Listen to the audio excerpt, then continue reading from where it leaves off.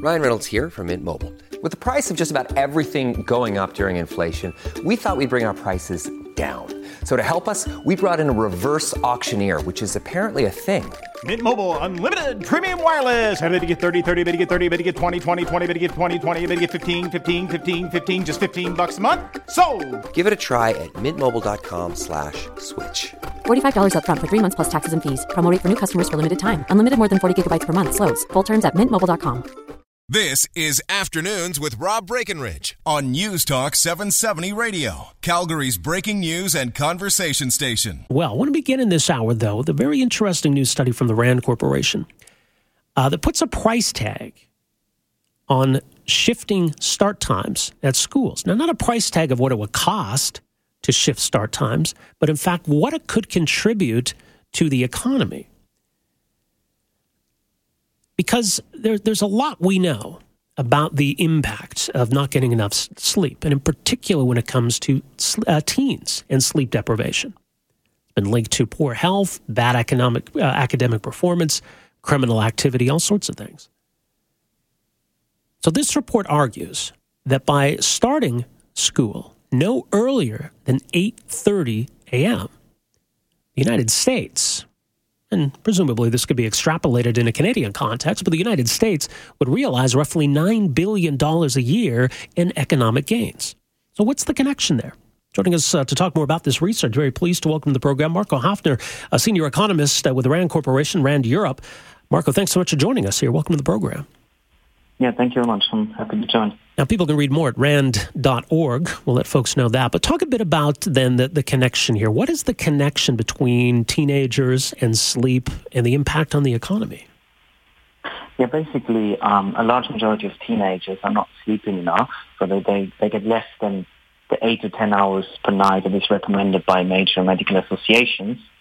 And there are many reasons for that. Could be, technology use in the bedroom, busy social lives, but one factor is actually, a matter of public policy, and that's early school start times.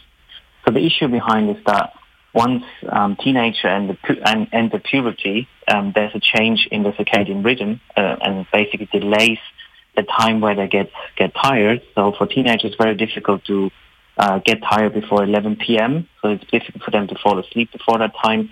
And it's also for them very difficult to wake up before 8 a.m. just because of biology. So if you have very early school start times, that means that teenagers have to get up very early in the morning and subsequently don't get the right amount of sleep. Well, talk a bit about what we know about teenagers and their sleep habits and sleep patterns, because I think people would say, well, look, if school starts early, you go to bed early. But we're dealing with biology here to some extent, aren't we? Yes, as I said, there are all the factors like, if you use extensively technology in bedroom, iPhones and PlayStations, that all plays a role.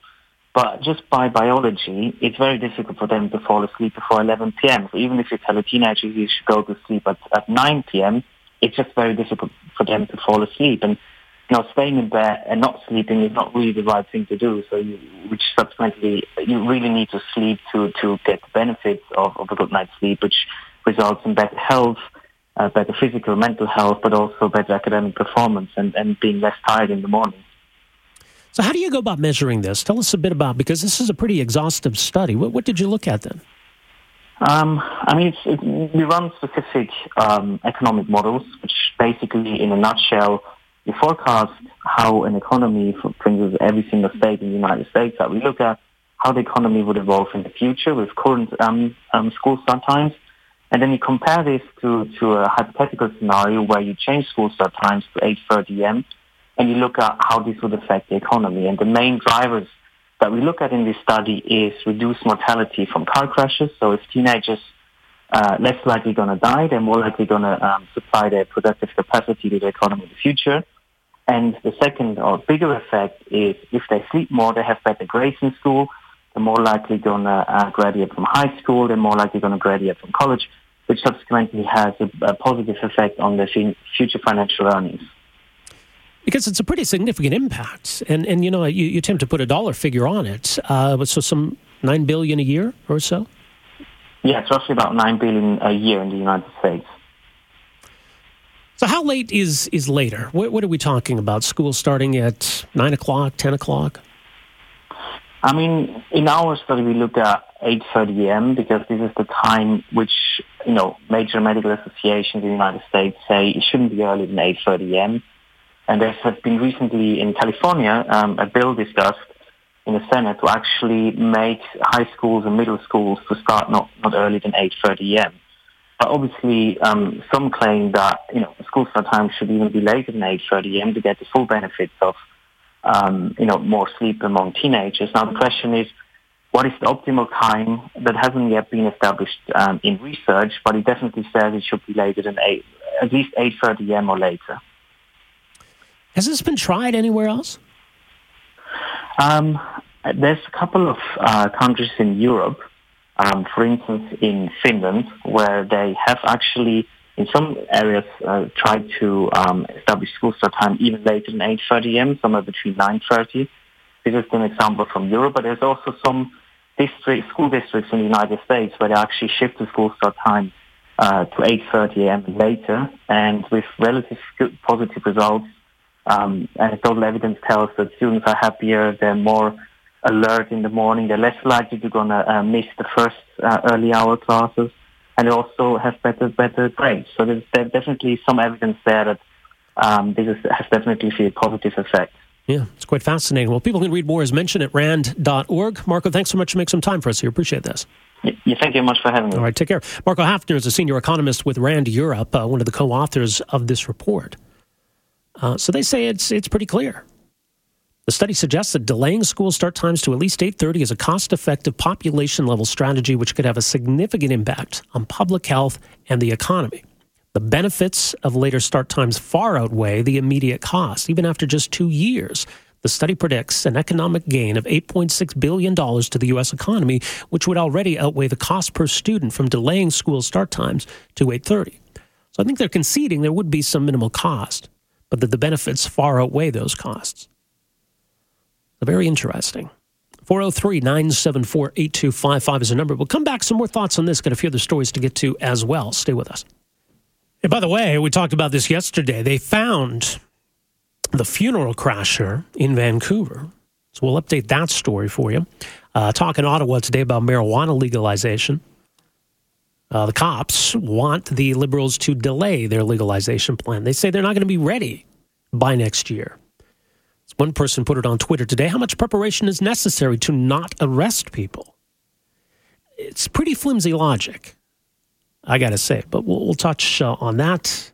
The other stories to get to as well. Let's go back to the phones. In the meantime, 403-974-8255 is the number. Steve, good afternoon. Early to bed, early to rise makes a man wealthy, healthy, and wise. Benjamin Franklin. But that worked for him, but not everybody. Right. In World War II, when you had a shortage of everything and the generation knew how to get things done, they made double shift schools. And in many jurisdictions, there still are. So I always wondered, what if you started high school at 1 in the afternoon and went till 6 o'clock? Forget the ATA. I don't want those guys anyway, because the ones screaming loudest are the ones hanging on for their pension anyway. You can get all the graduating students you want from teachers' colleges to staff that. But I would put out an interest sheet out there, because we have a school shortage just like we did in the war. And I would start maybe with the students and say, if you could start school at 1 and go till 6, would you prefer that? I would have preferred that. Oh, is that? Oh, okay. So, you always work nights at QR anyway, so that makes sense. Yes. But the thing is I do believe that when you have a school shortage, and we can look at best practices from past generations, and this is already a built-in remedy for the kids who can't get up. The only problem with that, again, is that one of the traits of successful people is wanting to get up early and take on the day. That doesn't apply to everyone, but that is one of the overwhelming traits. When you look at Branson and Bill Gates and all those guys, that is the one trait they all have in common.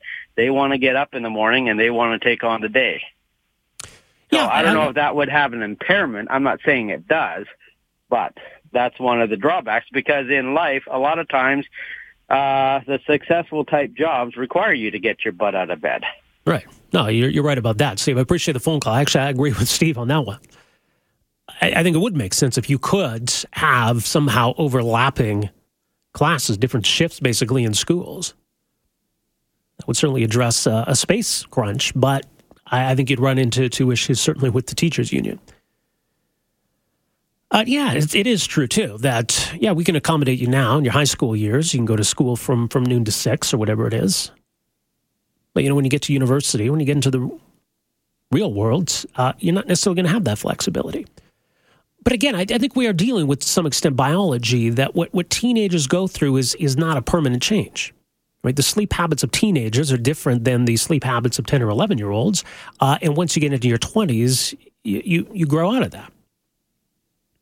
And I think that's what this study is pointing out, that in those years, when academic performance in those years becomes so crucial, we need to recognize this biological reality. Now, not all teens are the same, mind you. I mean, and some people are more naturally morning people than others. Right? All this summer, we're trying to drag our 14-year-old daughter out of bed at 11 or noon, whereas our 11-year-old son is up by 7 or 7:30 every day. That's just his natural rhythm. Now, maybe when he gets to be 13 or 14, that's going to change dramatically. Or maybe he's just more naturally a morning person. Maybe it won't be as extreme with him. But I can certainly remember being a teenager, especially in my late teens. I was almost completely nocturnal. And so that starts to happen. And that's what this research is pointing to. So that's what you're dealing with. We can wag our fingers and say, get to bed early.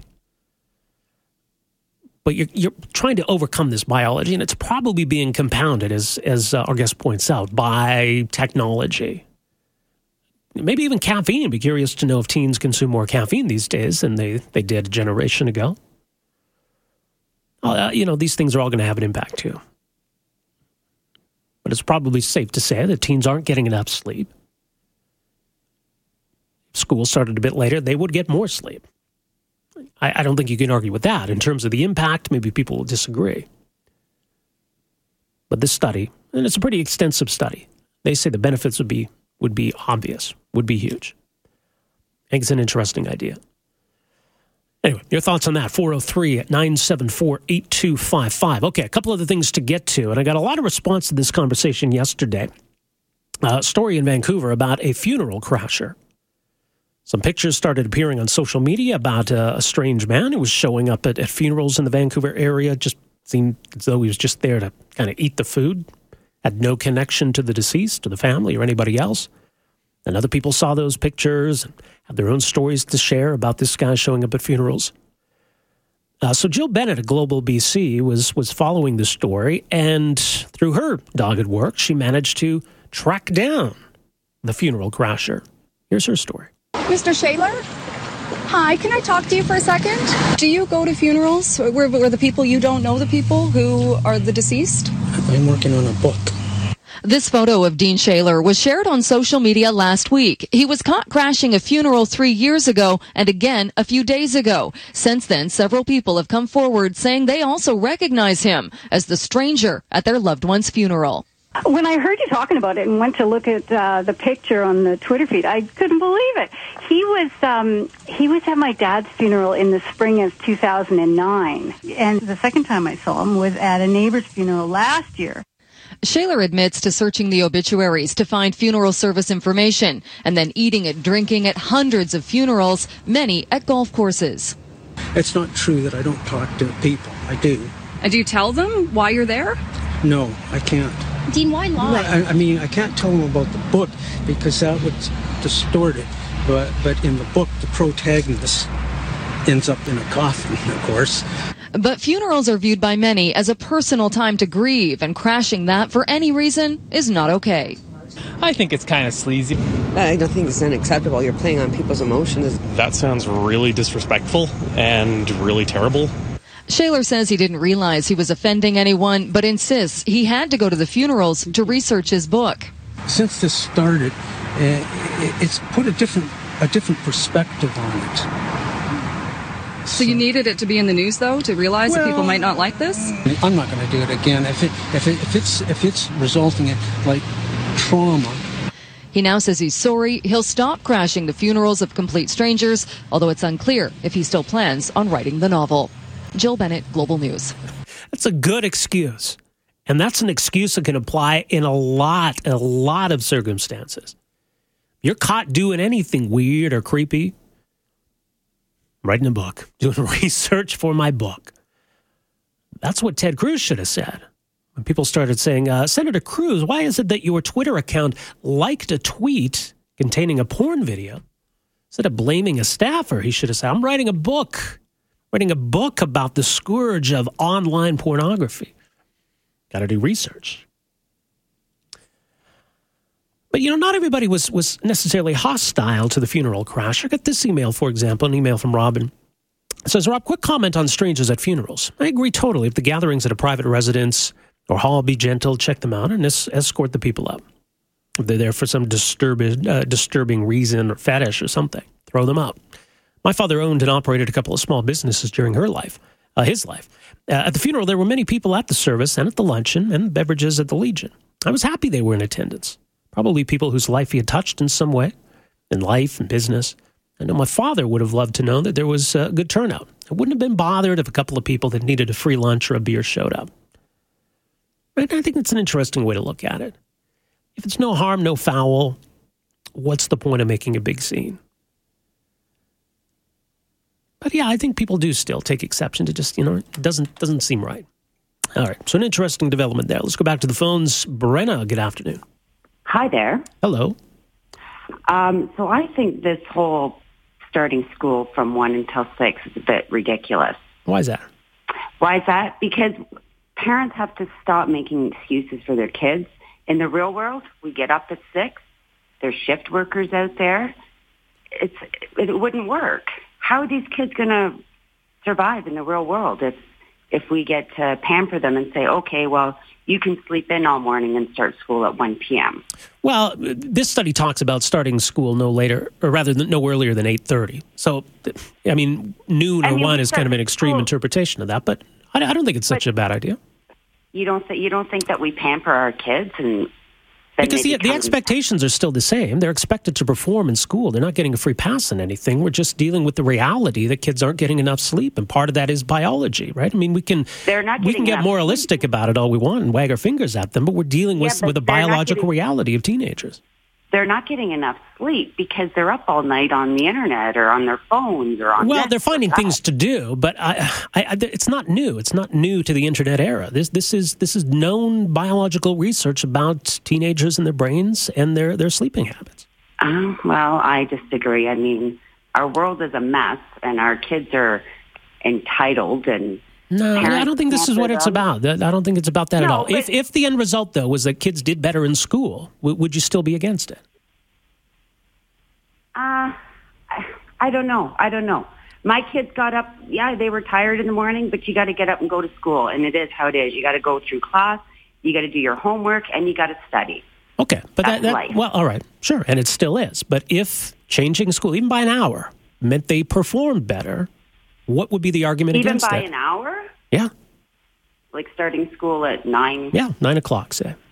Well, that was always the normal time for us. But, okay, by 9, yeah. But okay. I think, I did hear 1 to 6, and it was kind of like... Well, I think the idea from that caller was that we could almost have 2 shifts in crowded schools. Half the kids would come on the early shift, half would come on the later shift. So I think that's why he was talking about noon or 1. Oh, okay. So, you know what? Maybe I missed the first part. I just heard that 1 to 6, and I was like, no, that is ridiculous. I just think that for them to survive in the real world, that's not going to work for them. You know what I mean? That's saying, yeah, for sure, I'm more productive when I have more sleep. Well, but graduating high school and doing well in school, I think, is what ultimately is going to prepare them for the real world, Brenda. But I appreciate the phone call. We're up against the 2:30 news here. We're back with more right after this. Afternoons with Rob Breckenridge, starting at 12:30 on News Talk 770 Calgary.